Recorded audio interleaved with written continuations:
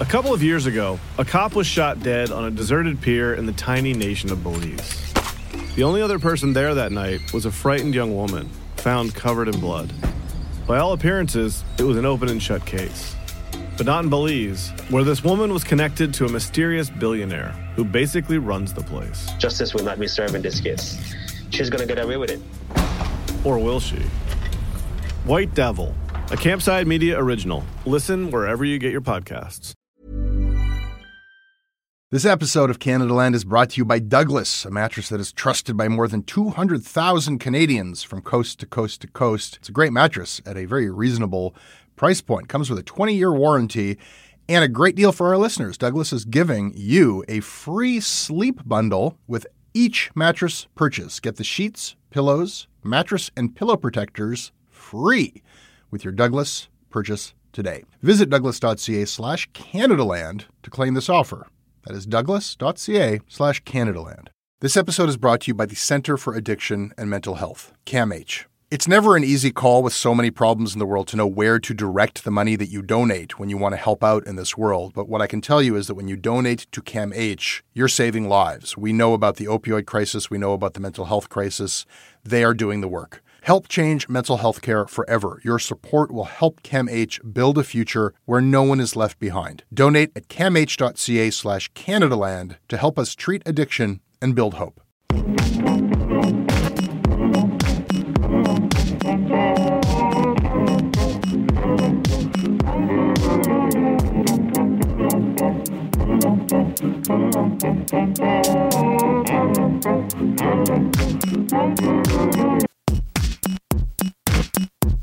Again with the interns. First talked about unpaid internships in the Canadian media on the third episode of Canada Land.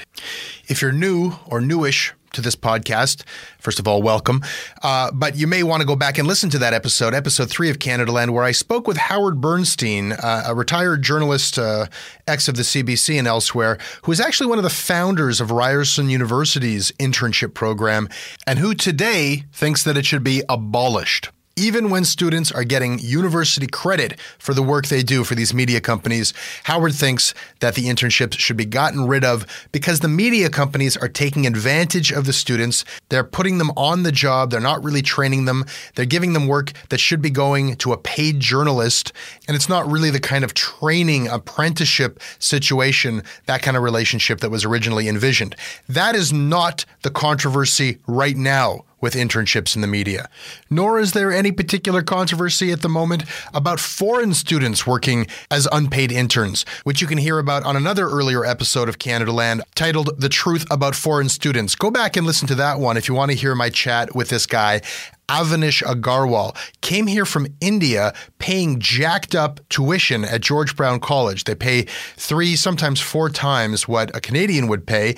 And a lot of his classmates from all around the world are doing that and then getting placed as co-op students working as barbacks at Jack Astor's and other chain restaurants in the suburbs. They pay George Brown to work as barbacks at Jack Astor's. But they're getting school credit, so that's not the problem right now. At least that's not the problem that's getting attention right now. What is a problem right now, as of a couple of weeks ago, are unpaid internships in the magazine business.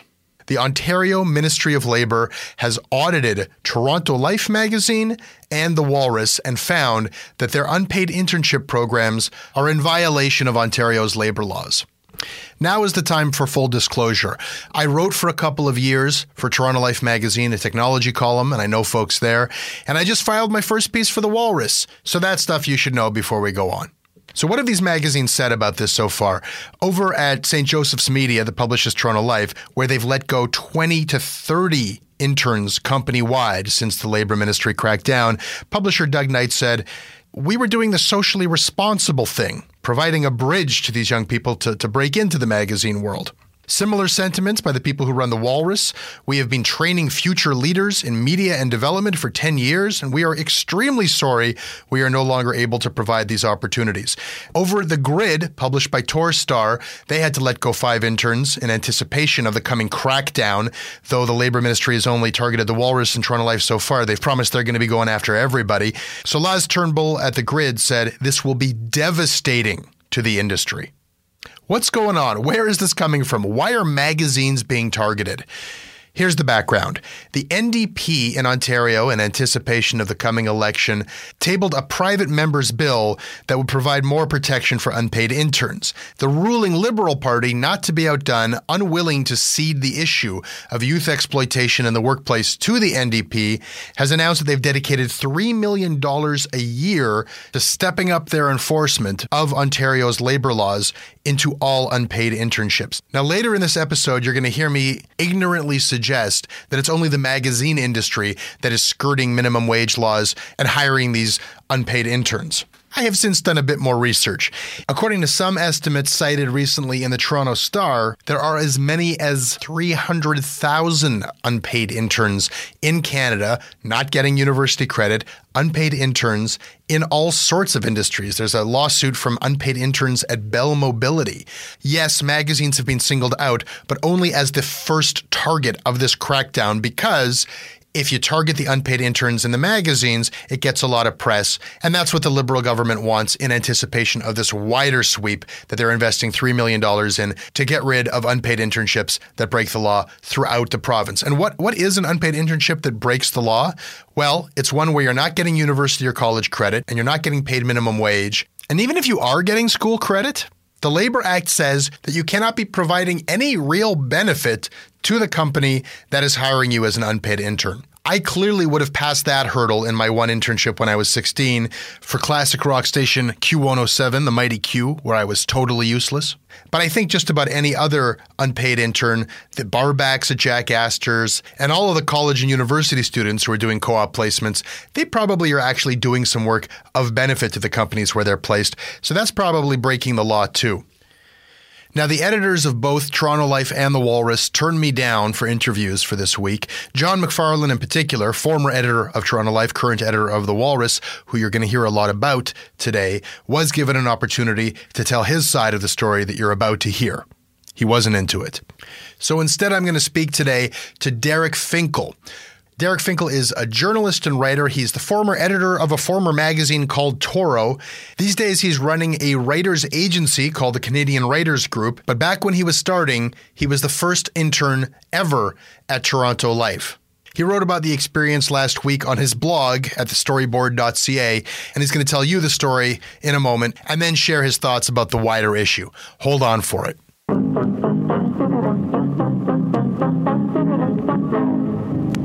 This episode is brought to you by the Center for Addiction and Mental Health, CAMH. We hear a lot about the opioid crisis. We talk a lot about the mental health crisis. These are serious problems. These problems affect us all. They've affected my life and my community.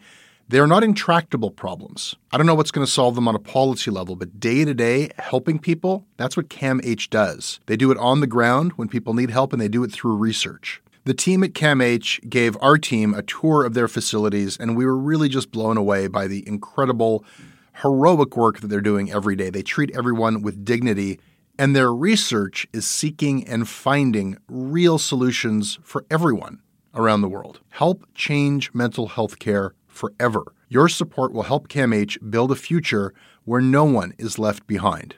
Donate at camh.ca/Canadaland to help CAMH treat addiction and build hope. This episode is brought to you by Douglas, a mattress trusted by more than 200,000 Canadians from coast to coast to coast. Trust is important. There are a lot of mattress lies out there, a lot of mattress liars.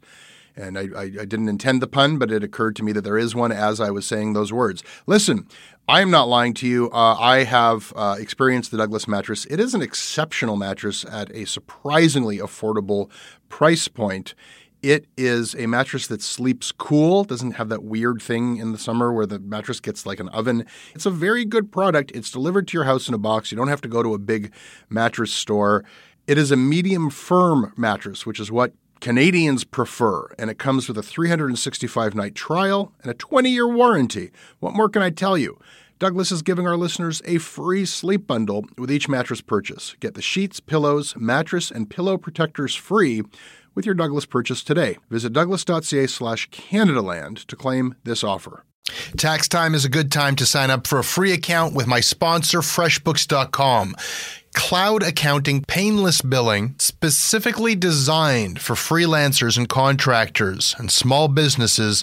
It's worth trying it out. Tell them who sent you. Go to freshbooks.com. So you were Toronto Life's first unpaid intern? Yeah, well, I was Toronto Life's first intern, period. In the early 90s, I'd gone to university in the United States, and then I came back to Toronto, and I did a master's degree at U of T, and I finished kind of in late 1992. When I finished, I sent out a large number of resumes and cover letters to magazines and book publishers and some newspapers across Canada. And I literally got 3 responses in total. And one of those was from John McFarlane at Toronto Life. It ended up with us having a meeting. It was a recession at the time. He said, I don't really, your resume impressed me, but I don't really have any work for you. And I asked him, I said, well, does Toronto Life have an internship program? And he said, no. And he said, I have basically a philosophical problem with internships because I don't like having people work for nothing. And I thought to myself, well, that's kind of odd because I knew of a lot of internship programs on both sides of the border that did actually pay. Yeah. I'm happy to be paid and you don't want to not pay me. So just there's an easy solution to this problem. Let's have a paid internship. Yeah. And I sort of sensed that given the way our conversation was going, that wasn't really going to happen. A week or 2 later, I got a phone call and he said he'd thought it over and he decided that an unpaid internship would be okay to him now as long as there was a cap on it. I think mine was 4 months. I was very relieved. I'd been looking to try to get my career started in some sort of meaningful way for like 6 months, which when you're 20, whatever I was, 23, 24 years old, like 6 months is a long time, right? It was action. At least there was something. Yeah, there was something. And I was like in my grandmother's basement up in suburban Toronto. And, I was pretty eager to move on. Yeah. The only thing worse than being exploited is not being exploited. Right. I mean, I'm looking at it obviously now through the prism of 20 years experience and what happened to me and how I felt about it.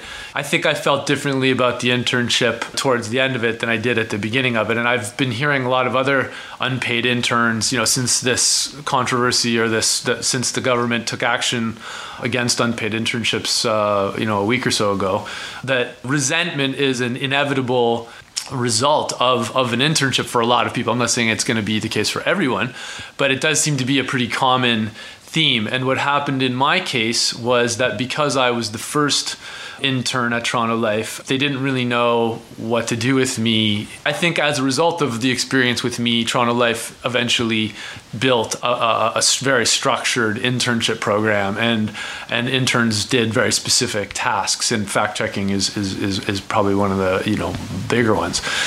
But I did some of that, but not a lot of that. And what happened to me was that in my second week at the magazine, there happened to be this case that was starting to get a lot of play in the news about this conspiracy to murder trial. I played quite a bit of squash when I was a teenager, and a boy that I played against a fair bit, his father was sort of at the center of this case, and his father worked on Bay Street, and he claimed to have been the victim of a scam, by these 2 gentlemen he met coincidentally through a squash league.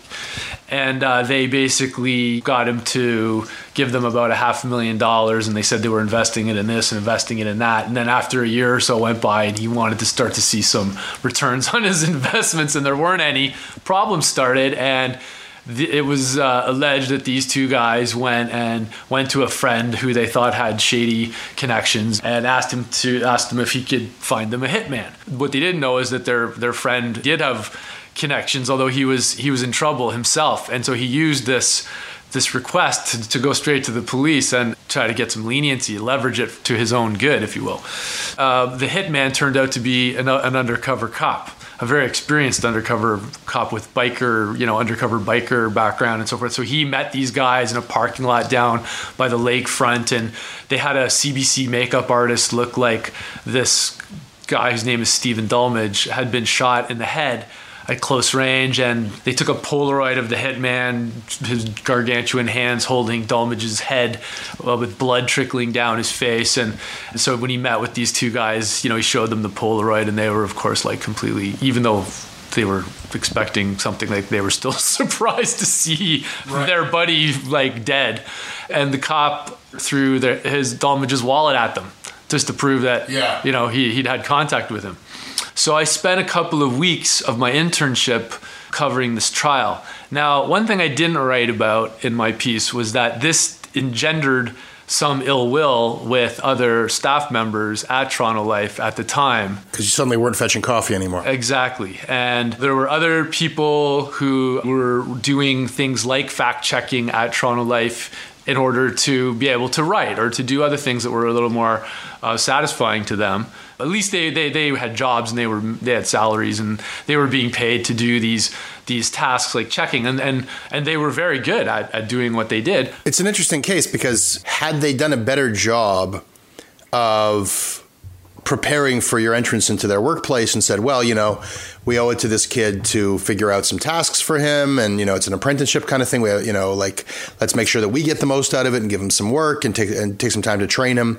If they had done that stuff, you might not have had occasion to report what became a Toronto Life cover story. No, I mean, I'm not, in retrospect, I'm not upset about the way it worked out. I mean, I'm glad that I did it when I did it and that I didn't do it later when it was more structured, and I would probably never have had an opportunity like that.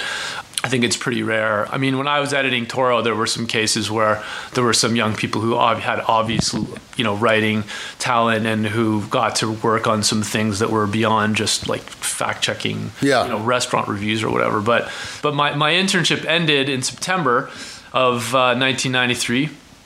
And most of the writing and a lot of the research all happened after my internship ended.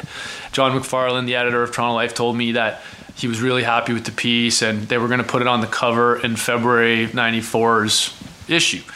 By the time that news was delivered to me, I was in a more desperate situation than I'd been in at the beginning of my internship, because I'd now been kind of going full bore at this internship and writing this story and researching it and not getting paid anything and living in my grandmother's basement. And I had now sort of, exhausted any savings that I had. I had a huge amount of student debts looming. Once he told me this, I sent him, close to the time when the piece was coming out, I got really desperate and I sent him a letter and I asked him to consider paying me a few $1,000s, which was, less than what he would have paid a more established writer. He wrote back and said, I don't have any money to pay you. We got a great story out of it. You got the opportunity to work on something like this and work with an experienced editor. And as far as I'm concerned, it was a good deal for both parties. And that was that.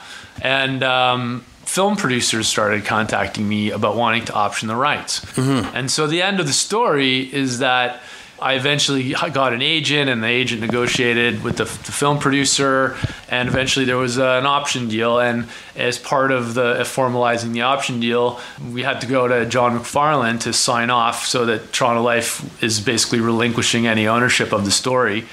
And when that happened, John said Toronto Life is well within its rights to have a percentage of these proceeds. And in my mind, I was like, you've got to be fucking kidding me. And then he said, but I'm not going to do that.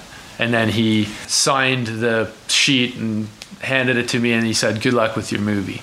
And that was sort of my cue to leave his office, I think. It's such a strange story in so many ways. I mean, and John McFarlane is an editor who has a reputation for finding talent and nurturing it and grooming writers. He gave you the chance. He saw something in you. You took the opportunity, found a great story that ended up on his cover. He thought it was, worthy enough to put on his cover.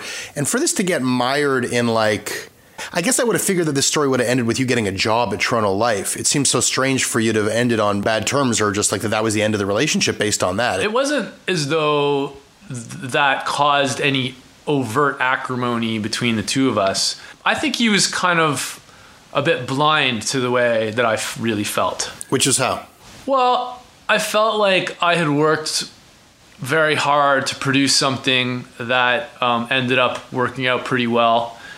I think I would have done something like that regardless of whether I ever had an internship at Toronto Life or not. I just didn't think it was the right way to treat somebody. He basically set me up, and I think this is a real problem with the publishing industry, is that he basically set me up for a career in which the very first thing of value that I did, a real value, a cover story like that, he basically said to me that wasn't worth anything.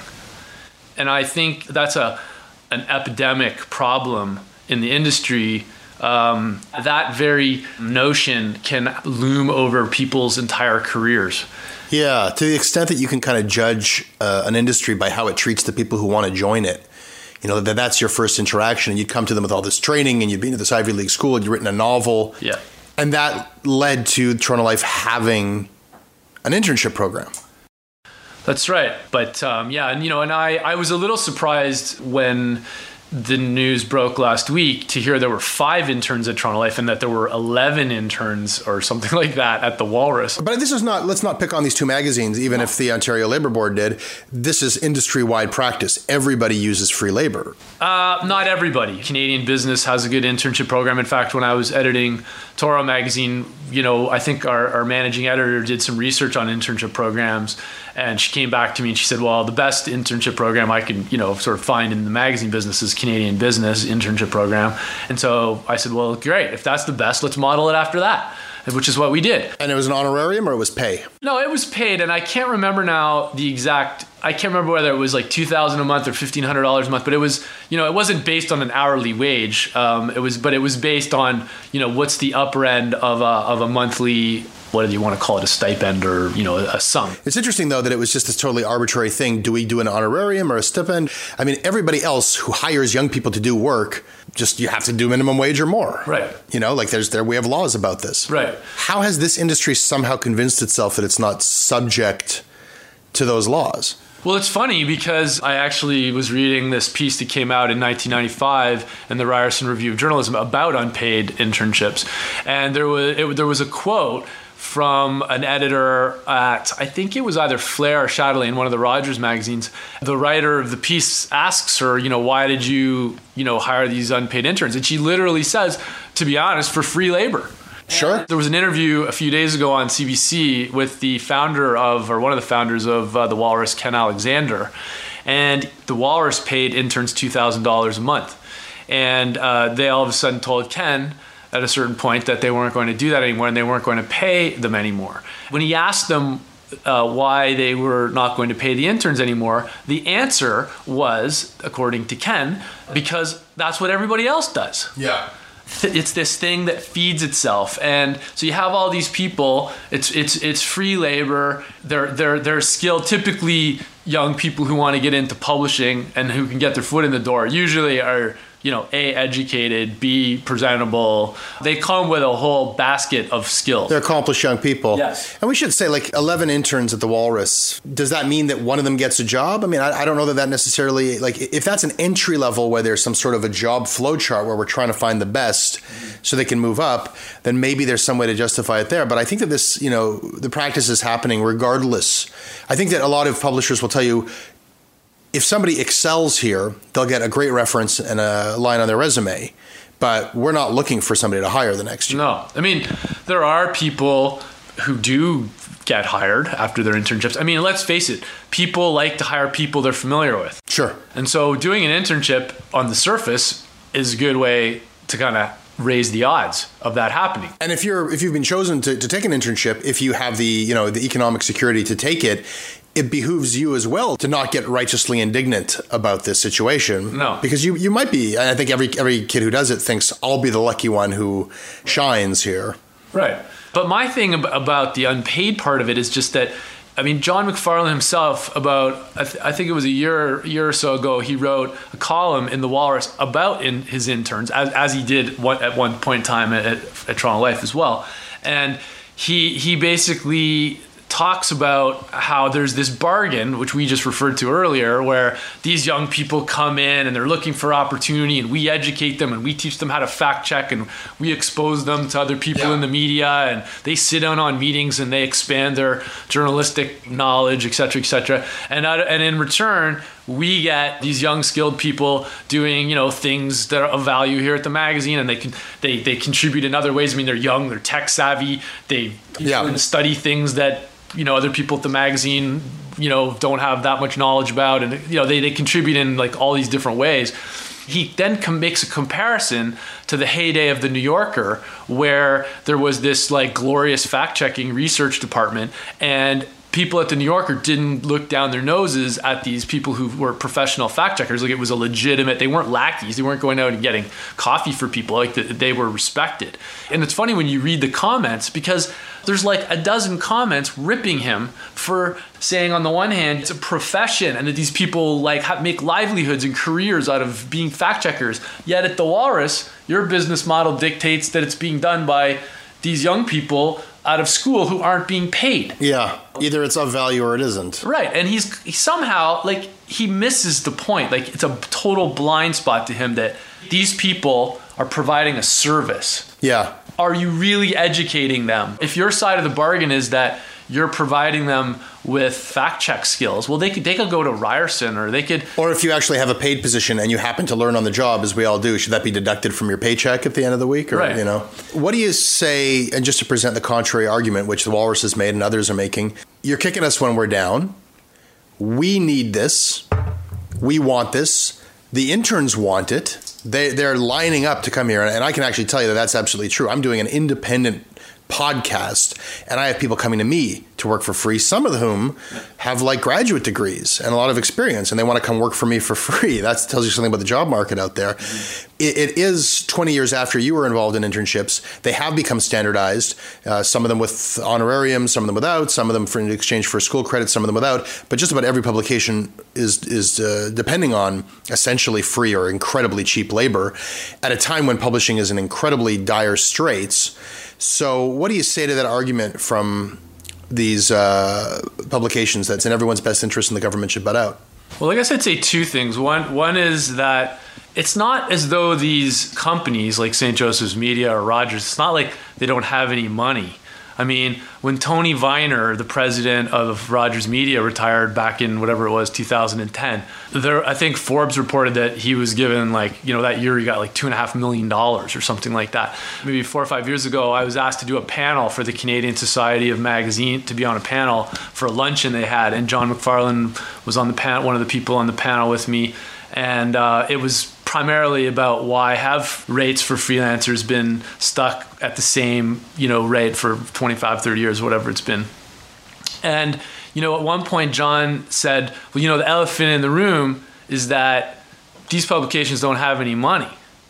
And a couple of his colleagues kind of called him on that. I mean, because the elephant in the room is that he had a really generous 6-figure salary, and under him, the editorial budget at Toronto Life remained, it was never increased in 12 years. Ken Alexander, when asked this very question about the Walrus and the internships there, the first thing he says is, I think if you want to go down that path, you have to take a look at what the bosses are making.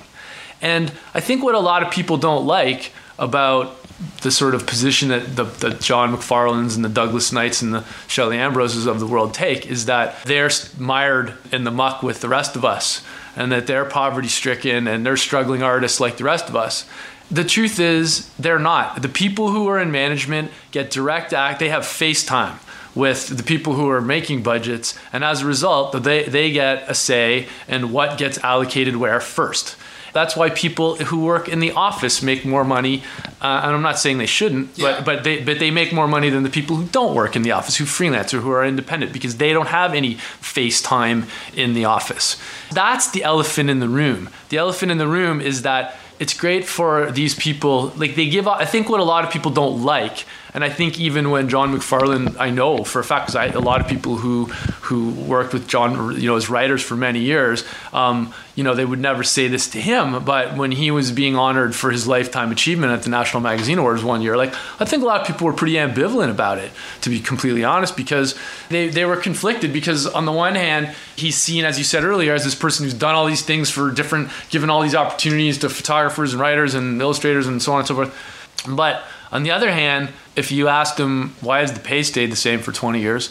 Well, we just don't have any money. Yeah. And I think people have grown tired of that sucking and blowing thing. And I'm not saying, sorry, let me just clarify. I'm not saying that I'm somehow naive that a senior executive at a media company would be making six-figure salaries or, well into the six-figure salaries. I'm not trying to say that this doesn't exist elsewhere. Yeah, but when you've got a six-figure salary making manager or executive claiming poverty as to why he can't pay minimum wage that's the thing to someone who's entering his field. Yeah, if you're making $250,000 a year, don't cry about the fact that you lost your 5 unpaid interns. As the industry and the media in general is going through what it's going through, there's still a privileged class that doesn't want anything to change for them. Mm-hmm. But that doesn't change the fact that the industry is going through changes. For sure. And, you talk about Rogers. Well, the publishing arm of Rogers is not where the money's coming from at Rogers. And you talk about St. Joe's, which is also a publishing, printing press. I don't know what their overall economic picture is, but my guess is their magazine concern is not the cash cow there. We don't know the numbers, but is it a loss leader? Is it a prestige play? But the basic business model of a magazine in Canada is not necessarily a viable business model anymore. No. The industry itself might not work as a business, and maybe the cracks are just showing. Maybe the only way it has been able to work is by doing things like employing, free labor. Yeah, no, and I'm as aware of that as anyone else, but there are still lots of people getting paid decent salaries at a magazine like Toronto Life, or at Chatelaine, or at other publications. But I think I think this is the big question. If you want to look at the Walrus, where there were 11 unpaid interns. Now, I'm a guy who's made much of my career either writing or editing long-form journalism. I've been a big proponent of long-form journalism. And the Walrus is one of the last. There's a handful of places left in this country that actually pay something like $1 a word that still exist. But if you need 11 young people to work for you around the calendar year to make your magazine run, I'm sorry, but maybe that magazine isn't a viable business right now. Is it more important that the Walrus, however you feel about the Walrus, some people love it, some people think it's the driest thing since burnt toast. It's a real spectrum. How important? I know, basically ever since the dawn of the Walrus, it's always had a self-importance. And is it that important that we have to have 11 young people working for no money? Well, and then just thinking about those 11 young people, I just keep thinking those 11 young people should leave those internships and start their own magazine. They'd be doing a lot better if they just started a website. Let's talk about that for a second, because the case that was made on behalf of these poor interns when the Labor Ministry cracked down was, you're putting these kids on the street, and we were giving them an opportunity. I have been asking the question for some time, where are the new publications, the new online publications in this country? Because for all of the destruction in the States, there's been a huge proliferation of new websites and blogs and all kinds of journalistic experiments and enterprises. We have not seen anything near that here. I can't help but wonder if you maintain the illusion that there's an industry, the illusion that there's a system where the best and the brightest every year submit their resumes, and then they start to show up for work, and it just becomes this extension of university by a couple of years, subsidized by the parents of those who can afford it. And then you find a lot of people who start to hit around 30, and they've been paid a stipend here, an honorarium there, they did a freelance thing here, they did a blog post there, and they kind of can feel like they've been paid journalists, but they're not making what they would make if they worked at McDonald's. Mm-hmm. And they would have been better off when they were just out of university at 22, 23, just saying, either let me get into a different field, or I'm going to get together with some buddies and we're going to build something of our own. Like Vice. Yeah, that's how Vice happened, right? Yeah. Plus a welfare grant. Yeah. A week ago, I was asked to speak to a master's class at Ryerson University, and it was a feature writing class, magazine feature writing class. And it's true. Like, I'd be lying if I wasn't saying like this entire class in some ways is an illusion. This course is an illusion because in Canada, there's like literally 3 or 4 magazines that even run features. Like a year ago, Canadian Geographic did a reader poll, and the reader poll came back saying some of the stories are too long. So now apparently in Canadian Geographic, like there's no stories more than say 1,500 words. Well, yeah, if we're talking about the illusion of an industry, the journalism school is pumping out thousands of graduates every year into a field that doesn't have room for any of them is sort of part of that illusion. Right. For all of the destruction the internet has brought to this profession, there are incredible opportunities. And as long as we have this illusionary industry as opposed to a dynamic industry, right, you can't benefit from that. And the other thing that's complicated about writing is that a lot of it is not always based on money. It's based on other things like ego and a creative impulse.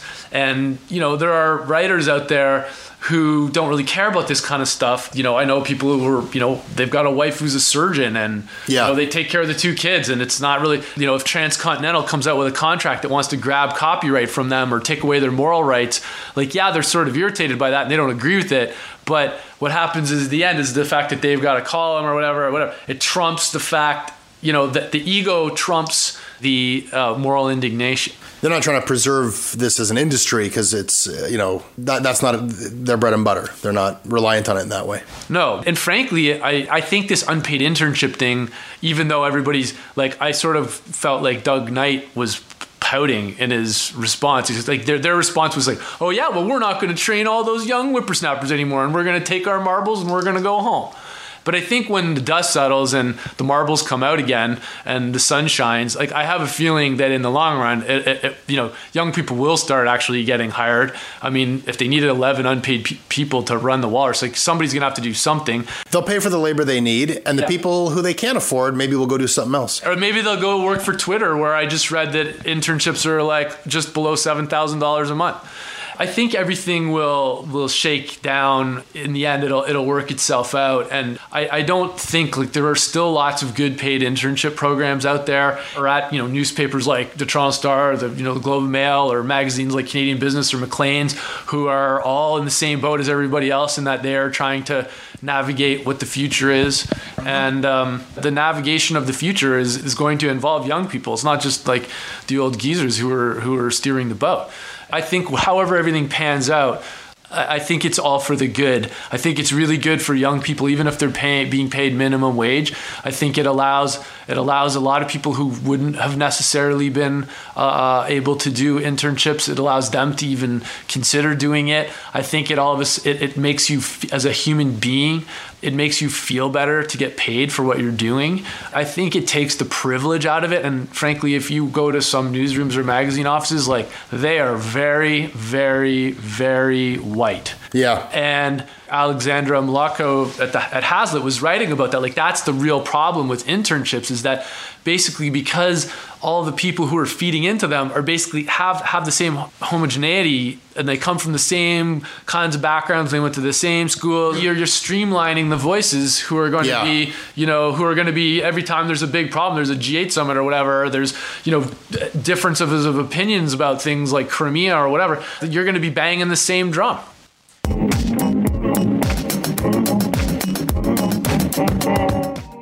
Okay, that's your Canadaland show. I hope you liked it. Come to the website at CanadalandShow.com, where I'm throwing up a video all about this anti-cyberbully bill, which is totally not an anti-cyberbully bill. Come check it out. Email me at jesse@jessebrown.ca. I read them all. I respond when I can. I'm on Twitter at Jesse Brown. I will have another podcast for you on Monday. If you like this show, recommend it.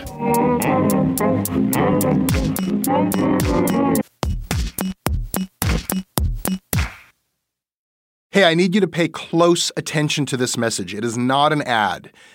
This is about Canadaland, and this is about you. You need to know that the news crisis is about to get a lot worse. You've heard about the layoffs. We're about to have news closures. And it's very likely that we're going to be seeing the defunding of the CBC. Where are you going to get your information from? What can you do about this? You can support Canada Land. We need you to. And so for this month and this month only, you can become a Canada Land supporter and get everything our supporters get for just $2 a month. That is an almost 80% discount. The clock is ticking on this. It disappears at the end of the month, and then we will not offer it. We need your support. We need to keep news coverage alive in Canada.